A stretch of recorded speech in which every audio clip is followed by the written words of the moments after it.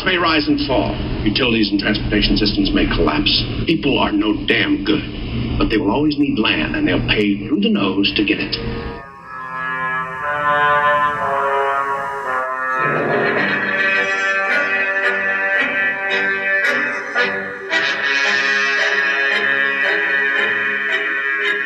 Greetings, mortals, and welcome to A Podcast But Evil. I'm Dan. And I'm Doug. And savvy listeners may note that I am kicking things off this time because Doug has graciously allowed me to sit in the driver's seat for our... It's a very abusive, lopsided relationship. For our villain of the week, I'm very excited about a guy near and dear to my heart, Mr. Lex Luthor, of course, the arch villain of Superman. So that's what we're going to be digging into this week. It's also the first podcast that we'll be recording from a bunker deep below the surface of the earth. That's true. This is the first one we've recorded in sort of the new world that we all live in here, cloistered in our homes.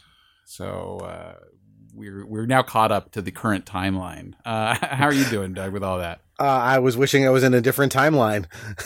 Yes, indeed. But unfortunately, it's giving us more time for all sorts of things, including this podcast. Right. All right. Well, shall we dive in, Doug? Yeah, I think so. I think this is actually kind of an interesting one to tackle because we've done villains before that have been adapted a lot of different times. So there's been many Dracula adaptations, but they're all adapting the same source material. And here you have Lex Luthor, who is sort of like been redone multiple times. So there was his original incarnation in the comics. He's gone through multiple sort of reinventions throughout his history. Now, I guess you like to... I guess we have sort of a soft segment, what does Dan know about this character without any research? I guess I'm going to flip it and ask you, Doug, what is your knowledge of Luthor? Not a lot that you wouldn't pick up through osmosis. And again, we are talking about a character that it's almost hard to say what the quote canon is because the canon has been redone from scratch so many times, but basically it's almost like every generation has their own incarnations of Superman. I feel like similarly Luthor has been modified to fit with the times. Yeah, so but to quiz me, he is not originally, I know this. Originally he had hair. He had hair, that's true. In the original incarnation that he but generally what color his hair was? It was red. Red, yes. It was, red curly hair. He had a big old red fro, like clown hair. It wasn't like a clown fro, no. I know it was red and curly. Anyway, but traditionally depicted as a bald man, which I, as a scalped American, can get behind. He is the most common incarnation that I've seen is he's like a businessman. He's like evil daddy Warbucks kind of Which would make sense because as children of the 80s, that's what we grew up with. That was, and we'll get to that, but that was very much a 1980s invention. Yeah, to me, I mean, my first exposure to this, and I'm sure yours as well, was the Christopher Reeve movies. Indeed. Gene Hackman, iconic performance. And you and your daughter Celeste, did you finish watching it? We did not finish watching it. She's that doesn't have much of an attention span. So the first takes after her pop. That's right. So the first attempt we got through up to where he arrives in Antarctica towards the beginning of the movie. And then from there we've gone on. We're all kind of in our own fortresses of solitude right now. So right. That's appropriate. Yeah. So we got through that, and that was traumatizing because turns out that depicting an entire planet being destroyed was not something the 4-year-old was that comfortable with. Wow. Okay. Well, so she's got a deeper awareness, I think, as a child. That aspect of it kind of washed over me weirdly. Yeah, she had a little hard time with it. To me, it was just like, ooh, okay, cool looking sci-fi stuff. Sure. But it affected her. I mean, I hate to say it, but we do live in a time where the destruction of the planet. I'm thinking more climate change. I don't think coronavirus is going to destroy the planet, but it's a little closer in our minds, I think. Yeah, but also not abruptly. Like it's not going to explode. So Right. It's not going to go full Krypton. yeah, so that was hard. But now we're past that, and she was enjoying it more. We got up through. I think we're almost to the can you read my mind tone poem thing. Oh yeah, so this is Lois Lane and Superman. This is on a date. Really the oddest part of the film. They're going on a flight together, and it's just something that only would have happened in like 1976, where it just suddenly there's this sort of talk singing where Margot Kidder is, I guess it's addressing Superman, but does he hear it or is it an internal monologue? I don't know. It's very, very kind of cheeseball where she's like, "Can you read my mind?" I don't know what else she says, but it's just sort of like, if I said you had a beautiful body, would you hold it against me? I mean, it's kind of like that sort of thing. It's very weird. Yeah. Love me's never having to say you're sorry. That kind of stuff. Yeah. But all those movies back then, they all just, would occasionally, I like, this is a side tangent, but I love it when Jen and I just watched Tootsie, which is like her favorite movie. Mm-hmm. And there's definitely a song in that like, is talking about Tootsie, like naming Tootsie by name. And I wish they did that more, because I remember in Rocky, like the first Rocky, it's like, getting stronger, Rocky stronger. It's like, it just stops the movie so that we can have this weird interlude. Yeah, and also that it's like, it's going to be insanely on the nose, and we're all just fine with that. Yeah. Hidden speed bags. He's Italian. It's like, okay, all right. So that's where we are. That's as far as we got in the movie. But she was happy that in the Richard Donner film. Yes, and she was very happy that superhero showed up, as she calls him. Superhero. I keep saying it's Superman, but she won't. She's going with the like off-brand, Chinese knockoff version. Mm-hmm. So it's now superhero. It's superhero. It's a bird. It's a plane. It's superhero. That is where we get the super from superhero. He is the archetypal character for that. Of course, we are not talking about Superman. We're talking about Lex Luthor. What else do you know about Luthor? I know that in I don't know if currently, but in a recent run of the comics, he somehow became president of the United States. Oh, we'll get to that. Yeah, around 2000. Okay, I knew that was relatively recent, and also that must have been a reinvention of the character to some degree, because I can't imagine people electing Luthor like after he had I know our current president is a giant shitbag with a shitbag history, but there's not like hard evidence. The views of the podcast. Yeah, but there's not like hard evidence that he like actively developed a weather changing machine to obliterate humans. Might be beyond. The closest Trump gets to a weather changing machine is just not giving a shit about fossil fuels. Right. That's he's just relying on the standard weather changing that we're all doing. Right. Yes, but that's I don't really know. I'm sure they address that, but we can talk about that a little bit. It's definitely pre 9/11, which I think makes sense. Yeah. Yeah. Okay. So he at some point they did make him president. Okay. And is that where you're not looking? I know he's got a purple and green like super suit he sometimes wears to fight Superman. Sometimes, like all of these sort of golden age, bronze age, whatever discoveries or inventions, the writers always love to bring them back. They always love to be like, people really loved the giant suit, and so they find a way to write it into the story. And I guess it's all right. It always kind of makes me roll my eyes a little bit, but yes, he does have a giant suit that will show up from time to time. Yeah. All right. Very good. Lex Luthor. Let's talk about Lex Luthor. So he did originally appear in Action Comics number 23. In April of 1940, I am looking at Wikipedia. Which makes I'm not Abed from Community. But that does make him, or at least the character, almost 80 years old.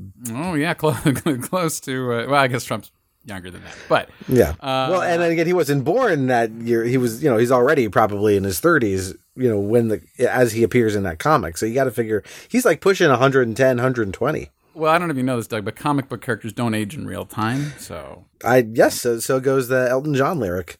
Actually, I did, side note, did hear... Wait, back up. What's the Elton John lyric?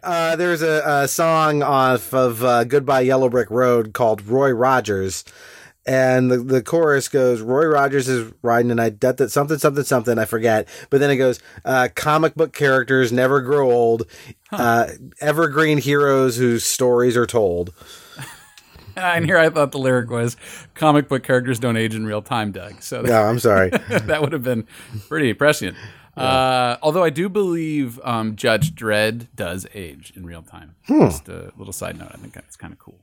All right. So, yes, he showed up in April of 1940. Superman first published in Action Comics #1, 1938. I don't know the month. So he came in pretty soon after the emergence of Superman.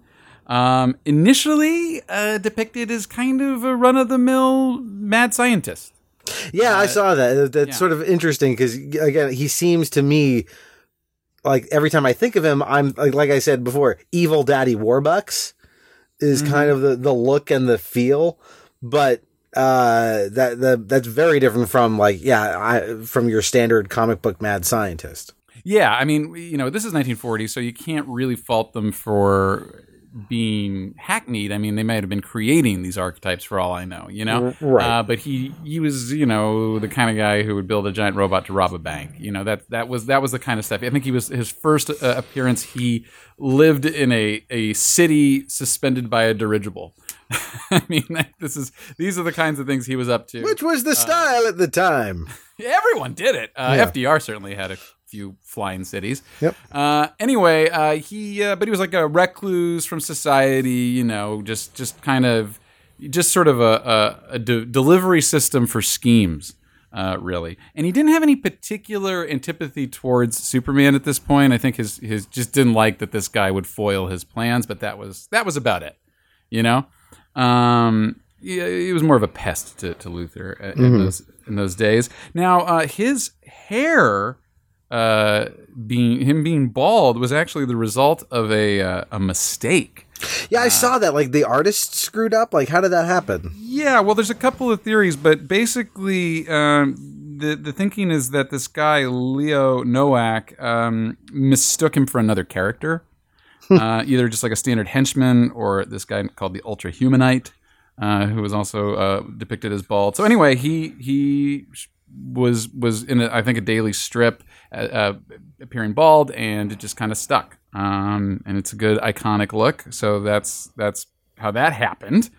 Let's see. And then so that's the first incarnation of Luthor. Just mad scientist trying to cause volcanoes to destroy cities and stuff like that.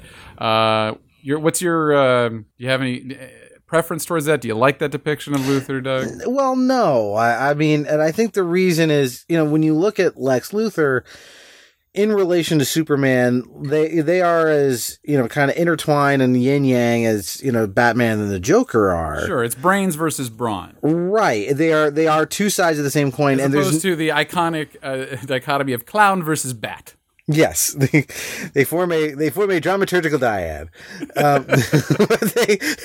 but it's true that there's a chemistry to these two characters that keeps them coming back into contact. It's not surprising when you look at the Donner film. It's like, well, who should he go up against? Well, it's got to be Lex Luthor.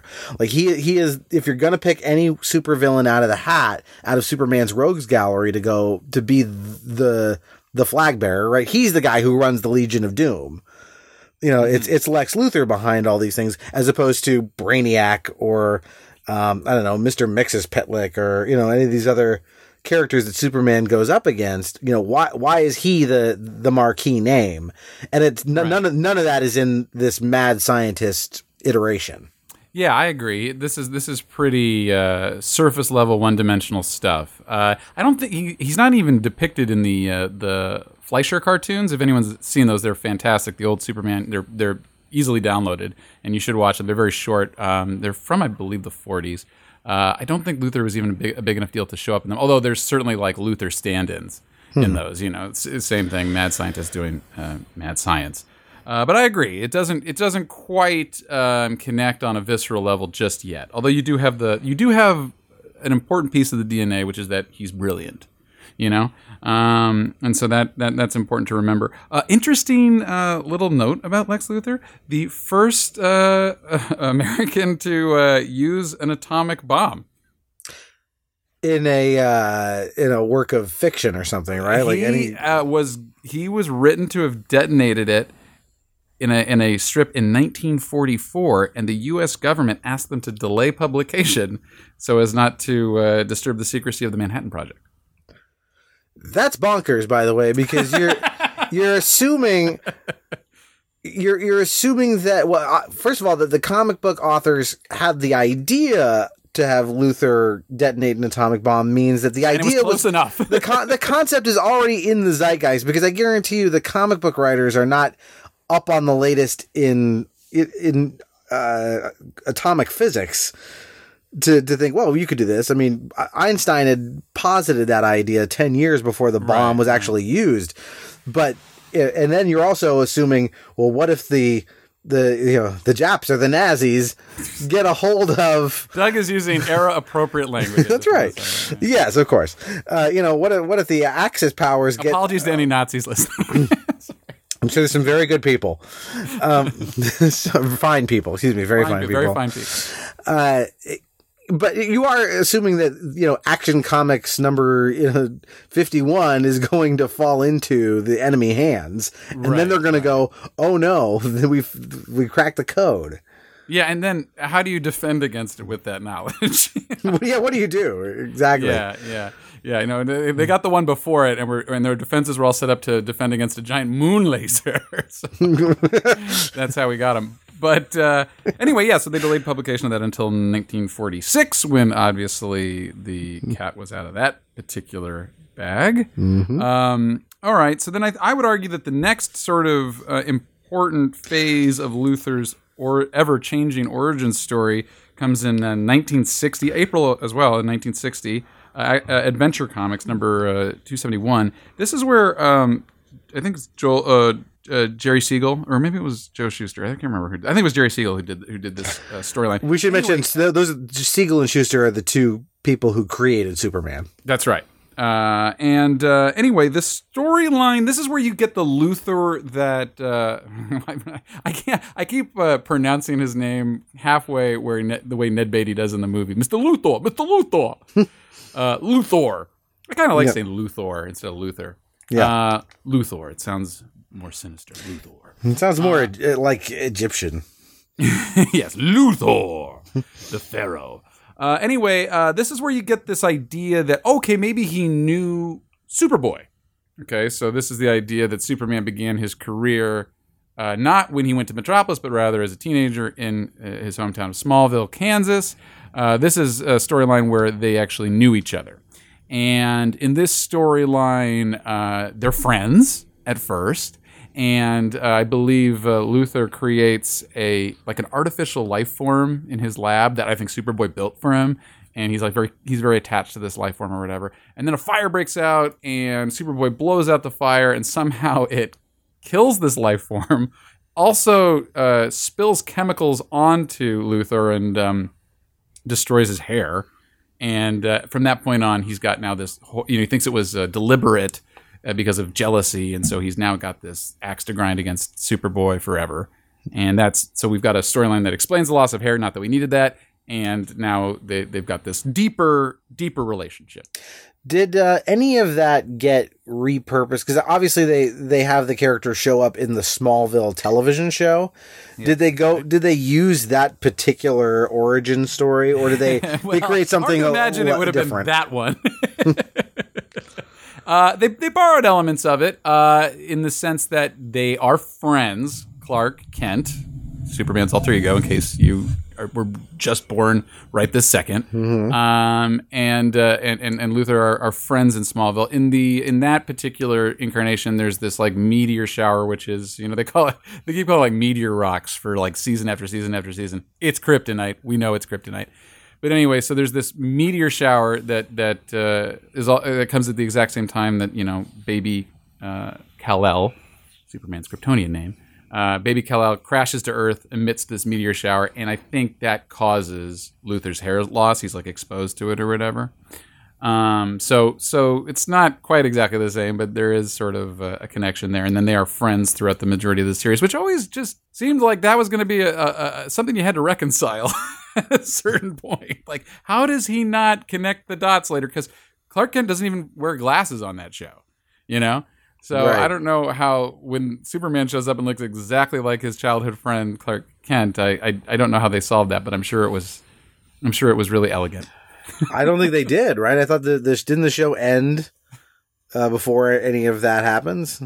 Well, I don't know, because they were like delaying the Luthering of Luthor for so long. He was like a pretty good guy for like a very long stretch of that show, which I guess gave him complexity because you knew that eventually he'd be a shitbag. But anyway, so you're right. They might have just kicked that can down the road and just decided not to ever deal with it. So that's that version of Luthor, that they knew each other from childhood. What do you make of that one, Doug? I'm not as big on this idea, because you're basically setting up a relationship between Luthor and Clark Kent, and what you need to explain is, why does Luthor hate Superman? But Luthor's not supposed to know who Superman really is, so right. It doesn't connect up. It's interesting because in the comic book version of that story, it's Superboy and Luthor, and then in the TV series, it's Clark Kent and Luthor. But you sort of end up with the same problem. They're still not quite diametrically opposed in the way that feels right, in my opinion. But I don't think they need a beef that goes back to their high school days. Well, it strains credulity, that's for sure. And also, I always like the idea that I like two versions of Clark Kent's relationship to Luthor. I like either he's a pest and is overlooked by him, which is fine by me. I think there's sort of dramatic irony there that's very satisfying. Or I like the idea that he kind of respects and likes Clark Kent, but hates Superman. Both of those feel fun, Yeah, that's workable. I think again, or at least sees Clark Kent as like an adversary. You know what I mean? Like this journalist that like is always like nipping at his heels. Right. And I never saw there being any need to develop any. You could have Lex Luthor have no idea who Clark Kent is.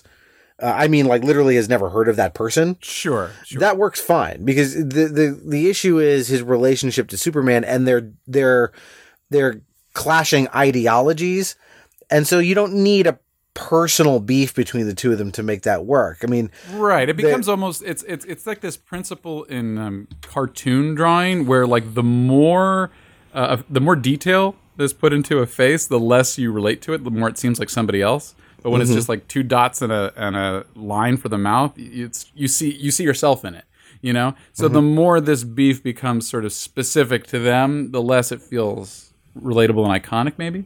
Well, I mean, just look at, again, to kind of pair them up. I think it's an obvious comparison point is Batman and the Joker. They don't know who each other are personally either. They're just two, right. One is constantly getting in. I mean, I'm sorry. Someone probably wrote that story where it was like Gotham High. I'm sure. Oh, I'm sure something horrible like that. That series Gotham, for all I know, they were, playing hopscotch together. I don't know. I gave up on that show not too long in. But yeah. You're still dealing with, Batman and Joker are workplace adversaries, essentially. Yeah. That's where they're fighting about. It's all about crime. That's it. Like, Batman's there to stop it. Joker's there to cause it. That's it. Right. And that's the same thing with Luthor. Order versus chaos, in a way. Yes. Right? Yeah, even though Batman's order is vigilante justice, it's a kind of order. It's a kind of code. Yeah, he's still there to protect people from harm. So here, again, I think building this personal relationship between Superman and Luthor outside of their desire to either save people or cause havoc. It just rings hollow to me. It's like this. It's just unnecessary. It's a little soap opera-y. That's what it is. It's Yeah. Okay. Well, but as you can see now, we are getting sort of brick by brick elements that ultimately make the character as we know him today.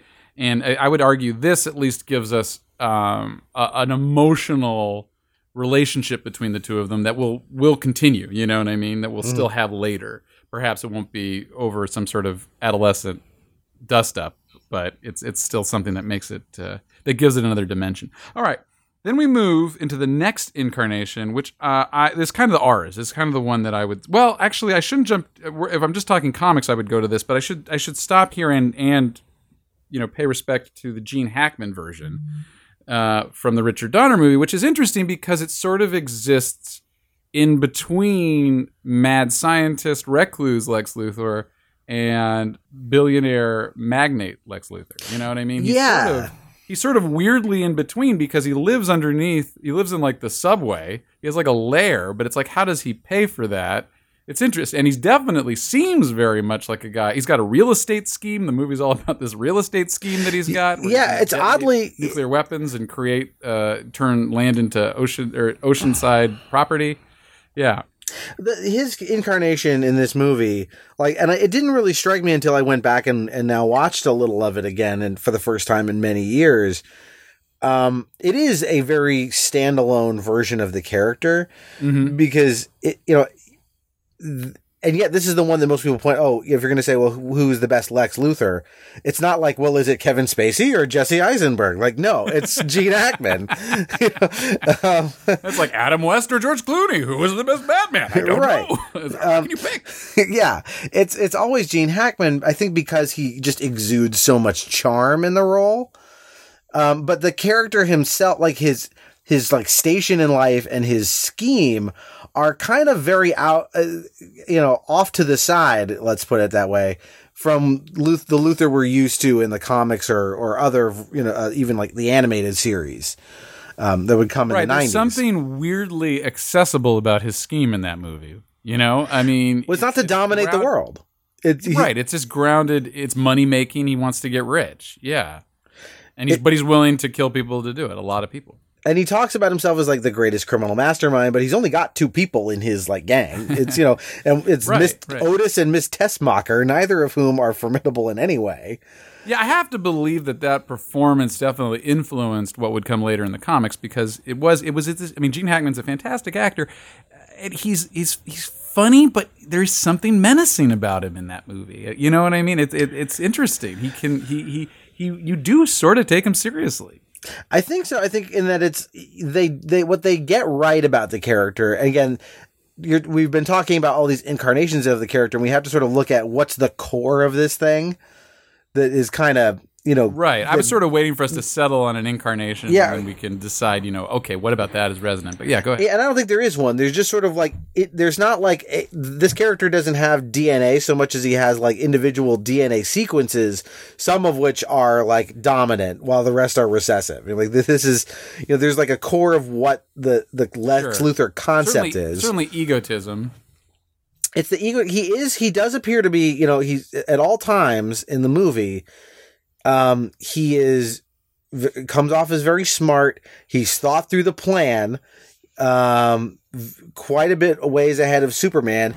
And he is, despite going up against an adversary who is physically unstoppable, you buy him as a credible threat because Superman's weakness isn't, physicality. It's either his lack of foresight, although he's not stupid.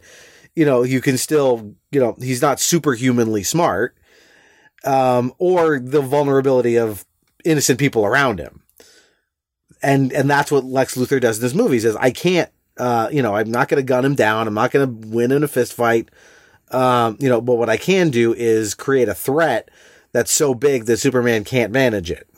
Right. Because in that storyline, there's 2 nuclear weapons, and even with his great speed, he can't stop both. So he has to decide which one he's going to stop, and then ultimately he turns the Earth backwards. But right, I don't want to get in the weeds there. Okay, so that's Gene Hackman. He also has what I quote it at least once a month when I try to defend my lack of actual knowledge, but my excellent retention. When he says some men can read War and Peace and come away thinking it's a simple adventure story. Other men can read the ingredients on a chewing gum wrapper and unlock the mysteries of the universe, something like that. And I always thought that defends my being poorly read because I'm like, I retain a lot. I read the chewing gum wrapper. Right. Anyway, okay, so that's Gene Hackman, and I would argue he's the best, at least the best live action Luthor. There's been some Clancy Brown did a great job on the animated series. Oh yeah, he's awesome. Well, he's got the Clancy Brown voice, which is amazing. And if you don't know who Clancy Brown is, you've seen him the meanest guard in Shawshank Prison. He's the one who threatens to throw Tim Robbins off the roof. Yeah, and you know his voice if you watch SpongeBob SquarePants. He is Mr. Krabs. That's right. Although he doesn't really talk like that. No. Superman. Okay, so then you get you move into the 80s, mid-80s, 1986, and then you get this John Byrne reimagining of the whole Superman story in this Man of Steel miniseries, including Luthor. And it's the 80s, it's the go-go 80s, and so he is changed from a weird mad scientist into the millionaire, later billionaire that we know of. This magnate, this guy who, I just want to say right now, actually, he was directly influenced by Donald Trump as source material, and Ted Turner, less interesting, but John Byrne actually cited Donald Trump as one of the reference points. The brilliance, I'm assuming. Yeah, right, and the eloquence. Yes. But so it's the 80s. Like this is the materialism and all that of the era. So they decided to make him this character who was very much in the public eye. Very much out there and seen by people, and at least like Al Capone, really. Yeah, he's hiding in plain sight. Hiding in plain sight. He's got a big tower in the middle of the city, and he runs LexCorp, right? Yeah, right. He's like slaps his name on everything. Does it remind you of anybody yet? Yeah. Anyway, so that was I think Byrne had said basically, one of the ideas he had about it was this guy's got these giant robots and all this stuff. Like, how does he pay for it? It was just more interesting for him to already be rich. And so now you have to ask yourself, okay, well, why does he have such a problem with Superman? Where are they diametrically opposed?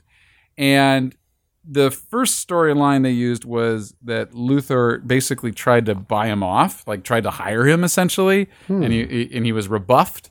And because he couldn't buy him off, he was frustrated with him, and then that began the animosity.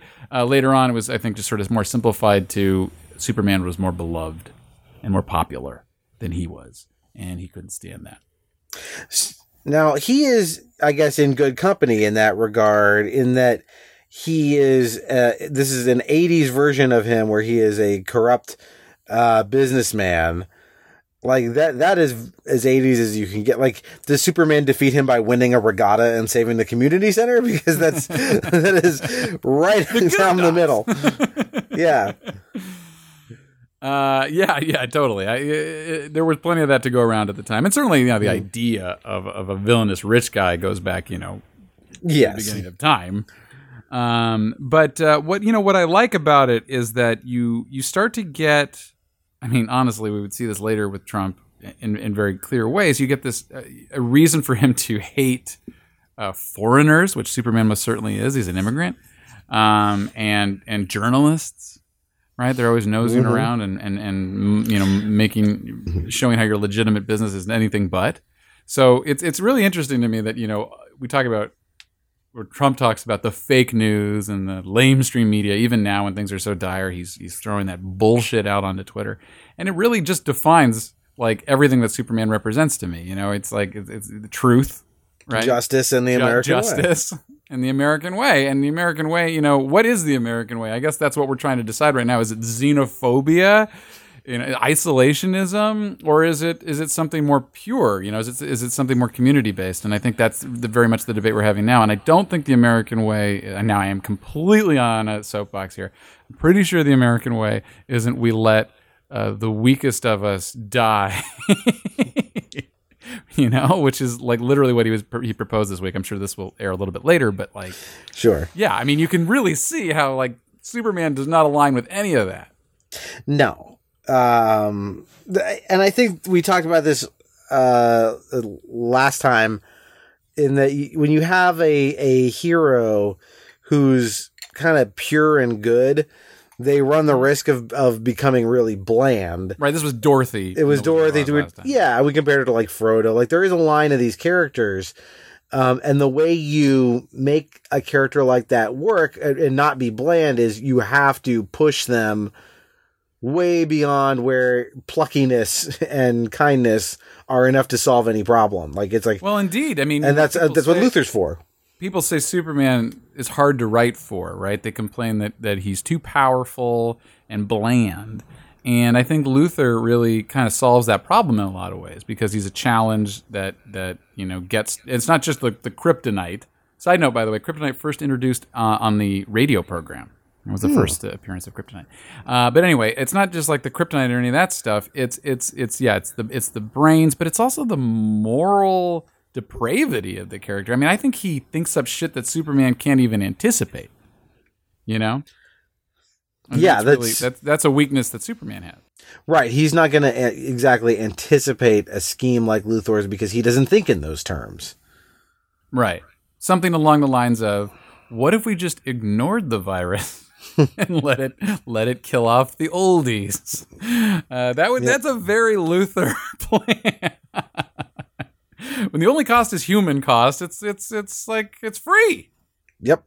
Man, I'm so mad. I'm so mad all the time. It's exhausting, isn't it? It is exhausting. All right, so that's that incarnation of Luthor, which is the one that we grew up with in the comics, and I do find resonant for reasons we just discussed. And that is the version when we get to the animated series in the 90s. Right. Very much that's the one we get, right? Using. Yes, exactly. Yeah. That's the Clancy Brown one. Great cartoon. Not quite as good as Batman the Animated Series, but right up there. Mm-hmm. Very good series. And yeah, so this is this your preferred? Is this your Luthor of choice? No, I think it's still probably Hackman, just because I haven't seen that much of the Superman animated series compared to the Batman one. I think probably when I think of Lex Luthor, it's this one. It's Gene Hackman. Okay.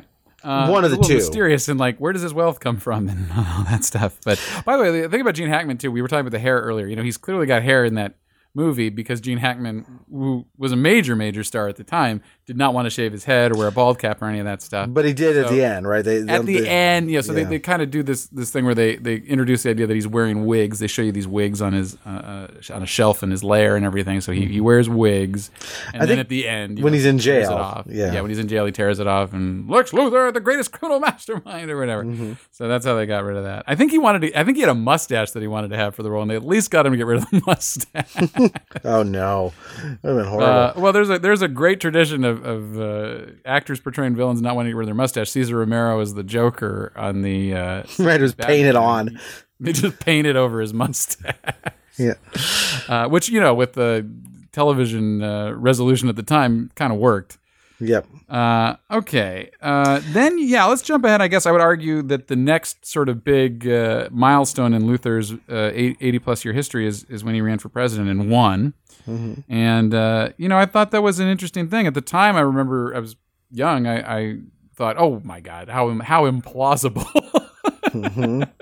that this guy would ever convince enough people to vote for him.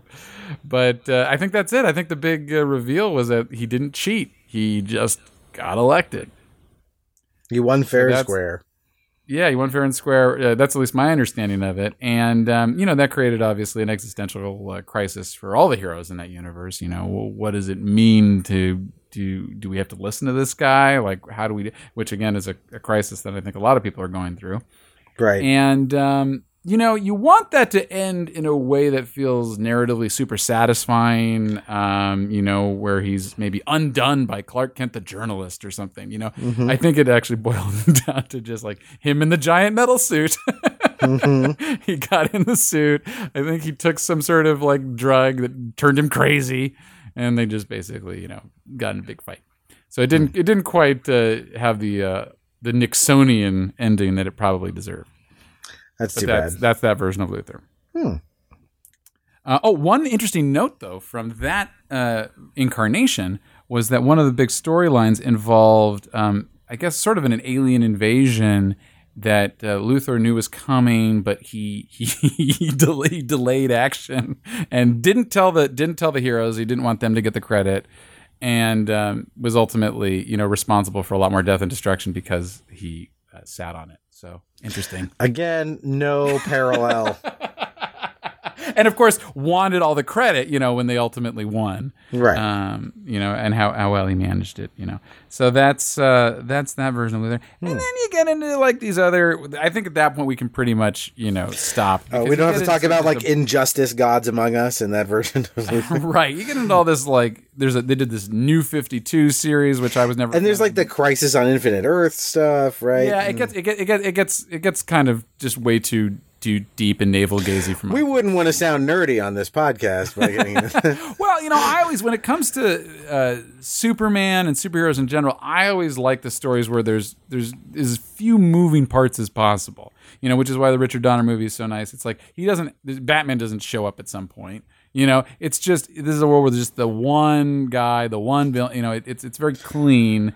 And once you start trying to write in all these other things, it starts to become a mess. And all you're doing now is trying to spin plates and justify all this shit and how it works together. And you have no time for elemental storytelling. Yeah, I enjoy the Marvel movies. They are a soap opera, but I do think that they are able to ride that line pretty well. But I think, I think to your point, I think comic stories tend to work better when they're a little more like Twilight Zone episodes, where we've got a point we want to make and we're going to write towards that thesis and then get out. Right. That's why the origin story is usually the best one. It's the one that kind of really crystallizes all of the main themes of that particular character. Right. I mean, you look at something like The Killing Joke, for example, and you say, well, why is this the version, not to, again, spill over to a character, which I'm sure we'll cover, but like, here is a Joker story that is very much a standalone proposition where, like we wanted to, they wanted to tell this particular Joker story in this particular way and not be beholden to decades of comic book canon because there was something they wanted to use that character to say. And it works. That's the one everyone remembers. Right. As opposed to, random, Batman versus the Court of Owls storyline. A lot of times I try to define these things, but I think that title. I think leaving that stuff undefined for purposes of this podcast is better. I think that's fine. It tells you all you need to know. Yeah. No one's going to say, like, that's the one. That's my favorite one. Right. All right. So these are all the various elements of Luthor. You kind of see him coming into focus over time, and certainly we've talked about why I feel like he's resonant today. I am particularly frustrated. I mean, as much as I like the character and find him interesting, I am a Superman. I err on the side of liking Superman more. I'm a Superman fan. And I'm really frustrated that as people who grew up with these stories, we ended up falling prey to the bullshit from the Trump campaign. How can you look at that guy and see anything but the villain of the story? I think that's exactly the point they're making, right? Is that this guy is charming and this guy, seems to be, gives off the appearance of success that would lead someone to think they deserve trust or, that they should be in charge because obviously that success was earned on the back of hard work and ingenuity. Right. That's what we believe to be, the American story. That's the story we tell ourselves. Or that even if the fame and fortune was legitimately won, that it wouldn't become corrupt, or that now that he's created LexCorp, and I'm sure LexCorp makes all kinds of useful products for everyone in Metropolis, but they also have, a secret bioweapons division or something, that's being run on a basement level of the building that normal people can't access. Right. So there's the thing that makes Luthor scary is that, he has some sort of evil scheme that is going to harm people. He's smart enough to pull it off. And even a character who is one step removed from a god has a real trouble. He has a real fight on his hands, even with all of his power. I think it's interesting. It's such an interest. This is the thing that resonates, right? It's the idea that, okay, good versus evil, hope versus fear, right? Luthor instills fear of the unknown, fear of that alien, that's come here. What's he about? Mm-hmm. And Superman is all about hope, right? He gets his powers from the sun. I mean, I do wonder if I could do some sort of like fantasy football style presidential campaign, take an untested Barack Obama, who not is never pull him out of 2008. You mean? Right, exactly. 2008 Barack Obama versus 2016 Trump. Hope versus fear. That's what this is to me. That's what this story is. Superman versus Lex Luthor, right? And I hate to say it, but I sort of feel like in that matchup, Trump would win. As much as I believe that good is more powerful, it's as Yoda said, is the dark side more powerful? No, it's stronger, easier, more seductive. Mm-hmm. Not stronger. I said stronger. Yeah, but easier. Quicker, right, easier. quicker, easier, more seductive. Right. And I, to me, like you said, I think that is what makes this character the right foil for Superman above all of the other villains in that rogues gallery. Right. He's flashy. He throws his money around. Superman's boring. He just does. Right. He's extremely humble. He's humble, and here's this guy who's anything but. And it's a little like Dracula in that regard. He sort of has this corrupting influence. I always think Luthor is at his most effective when he's persuasive. When he actually makes some sense. There's a great storyline. There's a great comic, Lex Luthor, Man of Steel, and it's all from his perspective. And, if in his eyes, you kind of see Superman drawn from his eyes. It's like always in the shadows and everything. But, Luthor can make sense sometimes, just in the same way that like rampant capitalism can be very seductive, right? So he can turn you against something. Your better judgment, something that's so simple and pure. Yeah. I mean, I agree with you 100%. I think, that is what makes this character tick, because you can't have, you put Superman up against a character who is, equally, an equal physical threat. And you have, Doomsday, who is, talk about boring. Like there's nothing to that character. It's literally just ogre that punched Superman good. Right. They just spend issue after issue justifying why he's more powerful than Superman physically. Right. And he has nothing to say. He doesn't represent anything. Whereas, here you have the guy who is, just a regular old human. He has no superpowers to speak of. He just has, resources and guile, basically. And that's incredible because he not only poses a legitimate threat to Superman, he has the ability to back that up. Like he is, you can write a Superman story where, sure, good will triumph over evil at the end of the story, but there's a real conflict to be had there. It's not just like Superman versus a mugger where he just like takes the gun, ties it in a bow and throws it over his shoulder. Luthor actually still managed to do stuff to keep right. Well, he him controls, systemic power, right? And that Superman, if society is corrupted, Superman has lost. Right, he's in that world. Right, he's only good 1-on-1 for the most part. Right, and so I think that's what's scary about like a President Luthor for sure. Well, where does Superman even fit? He's already lost if that's the world that we live in. And I think that is something that a lot of us are going through. Where do we even fit if there's so many people that are willing to go that way? What hope does good have? And so that's, we've already, that was really the next phase of this, I think worth discussing is why is this character resonant? And I think we pretty much just laid it all out. I think we did. Yeah. I think we did a fantastic job. We're obviously very smart people. With our giant brains. Yeah. He's in the alignment, what is he, neutral evil in the sense that he's not, I don't think he gets off on being evil. I think it's just sort of, he's in it for himself and willing to do evil.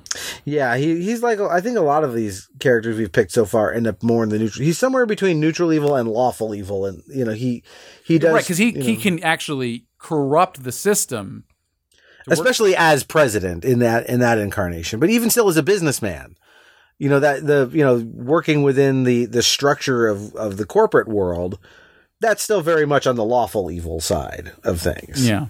The interesting thing about, one distinction I would make between, it's funny that there's one distinction between Luthor and Trump. I guess two. One is, the brilliance out, the hair. No, I don't think so. I think they're closer on that metric than you might think. Yeah. But certainly the brilliance, all right, fine, doesn't really match up there. Also, Trump's real power is not his wealth. It's like his perceived wealth. He commands a mob of idiots, really. I mean, our vast listenership is now dwindling when I say that. Mm-hmm. But, Luthor, I think his power is, he's charming and stuff, but he's his wealth. He is, in that version, either his brilliance or his wealth, which Trump really doesn't have. I think it's more of his ability to speak to dipshits. Yeah, and to convince people of just about anything. He is a cult leader. He is a successful cult leader. Yeah. Branding, really. Yeah. Just repeat it enough. Right. So here's something crazy Clark Kent. Wrote another fake news article about me. Yeah. The squinty eyes. Four eyes Clark Kent. So here's a thing I thought about for the podcast, and I'm not sure how well this works for Lex Luthor. Because he's got this, 80-year history of stuff. But I thought, the question would be, all right, so the villains in these stories, you almost universally fail, right? The hero's got to win. That's story structure. What would Lex Luthor do to make his scheme succeed other than, hey, never encounter Superman, right? We're not going to cheat our way out of this, but like, you're saying what could he do to what he lost. We're offering him notes on his plans. Yeah, basically, yeah. We're gonna constructive criticism on his evil plan to help him succeed next time. Okay. We might as well stick with. I guess we should stick with the Gene Hackman one since that's the most universally known. So, how does he get his beachfront property? Idea. How does he get his beachfront property in the end? Hard work and playing by the rules. Yeah. That scheme, we sort of touched on it earlier, but I think to lay it out exactly, he buys this worthless property and then he diverts some nuclear weapons to the San Andreas Fault, which will plunge the western seaboard into the ocean, and his property then becomes valuable because it's now beachfront property. Yes, that's his plan. So how does he get that? How does he achieve that wealth or that? By the way, also big in real estate, so that's another connection there between him and Trump. How does he make that work without being foiled by Superman? Is that your question? Yeah, exactly. How does he? Where did he go wrong? Are we? So let's set aside. You want to? I'm trying to. It can still be criminal. It can still be evil. Oh yeah, no, we're trying to succeed at the evil plan, not just to like, hey, go to law school and get a job. Okay. Well, where does he blow? Well, I think he gets pretty close, right? Because I guess it's almost unfair. He has to be nicer to Miss Tessmacher, right? Answer. And also, he puts the kryptonite around his neck, and so he's immobilized. Superman's dying, and Tessmacher, who he's been his henchwoman, who he's been crappy to the whole time, ultimately helps Superman. Also, her mother, I think, is imperiled by one of the nuclear weapons. So that's really the weak link in this chain. I guess so. Yeah, that and the fact that he can't do anything about apparently Superman's ability to travel through time in that movie, which I guess is unstoppable. Well, that's a tough one, right? Because then Superman just would use that all the time, and it would get kind of old. But anyway, yeah, that's my answer, Doug. Is that if he was just nicer to Otis and Miss Tessmacher, things would have worked out better for him. And Otis would have got his little bitty place. Otisburg. All right, so we have one more thing in the order of business, which is who wins in a fight, the title fight. Is this the Wicked Witch? The Wicked Witch of the West versus Lex Luthor. Wow. Dude, we shouldn't be giving this away for free. We should be pitching this to DC. This is a good idea. Yeah. Fuck. I had a hard time with this. Like, again, she's got superpowers, although he's used to handling people much more powerful than her. Well, if he's like Trump, he doesn't know what to do with a powerful woman. That's it. That's the end. Just obliterated right there. God. Just completely perplexed by the notion. Crooked Alphaba. Yeah, exactly. Lock her up.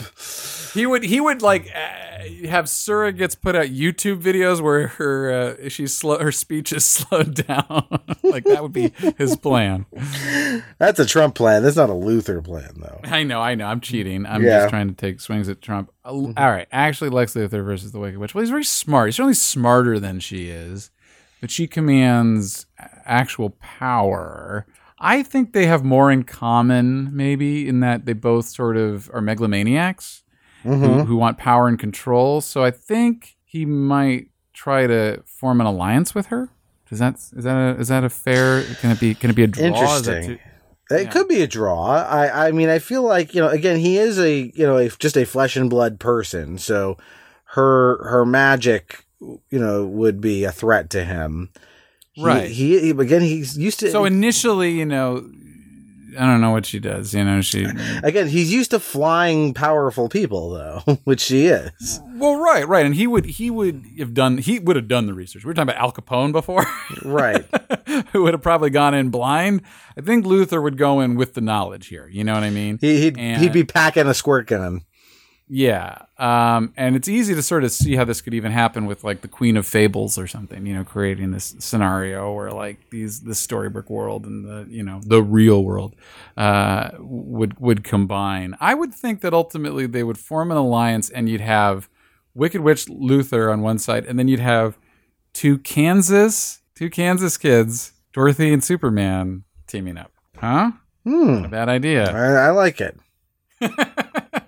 And Crypto and Toto are also involved. Right. So I think that's what would happen. They team up against Dorothy and Superman, of course, and their old-fashioned homespun American values would triumph in the end.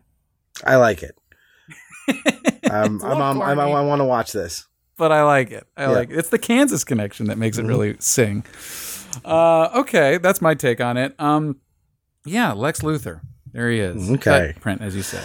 All right. So, admin stuff. If you like this podcast, we'd love to hear from you. So, one, you can review us on the old iTunes.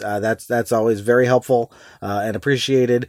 And of course, even more, we'd even more like to just hear from you and hear what you think, who you think would win in these fights, who you'd want to hear us cover, all that stuff. So just go to Twitter, and look for Podcast But Evil, where our handle is podcast_but, owing to a mistake by me, which we will live with for the rest of this podcast. Much like the mistake that led to Lex Luthor being bald, this is the mistake that led to our handle being podcast. But yep. By the way, before we close out, I could probably do another hour on Luthor, but we talked about some iconic portrayals: Clancy Brown, Gene Hackman, but the cartoon series. I just want to shout it out on the DC Universe app. Harley Quinn. One of the funniest series I've ever watched. I mean, it's just got solid comedic bona fides. It's very, very funny. I highly recommend that show. It's a little, they get a little enamored with the fact that they can use the F-bomb and the gratuitous violence, but that kind of levels off after the first episode, and then it kind of settles into where it wants to be. Anyway, Giancarlo Esposito, Gus Fring from Breaking Bad, plays Luthor on that. Oh, wow. And he does a great job. And it's this really classic like mashup of the fantastical world of, the Legion of Doom and stuff like that with sort of the mundanity of running a business. And it's great. I mean, like one of the jokes that really cracked me up is that they're in a protracted legal battle with a sex shop down the street called Legion of Dildos. So that's the world that inhabits. Anyway, he does a great job. Another great Luthor. And a great series. So I just wanted to throw that out there. Absolutely. All right, so check that out. And I guess until next time. Can I do it? Oh yeah, yes, Master. Yeah. Oh boy. Okay, Mr. Leaf. Gentlemen, to evil. Clink.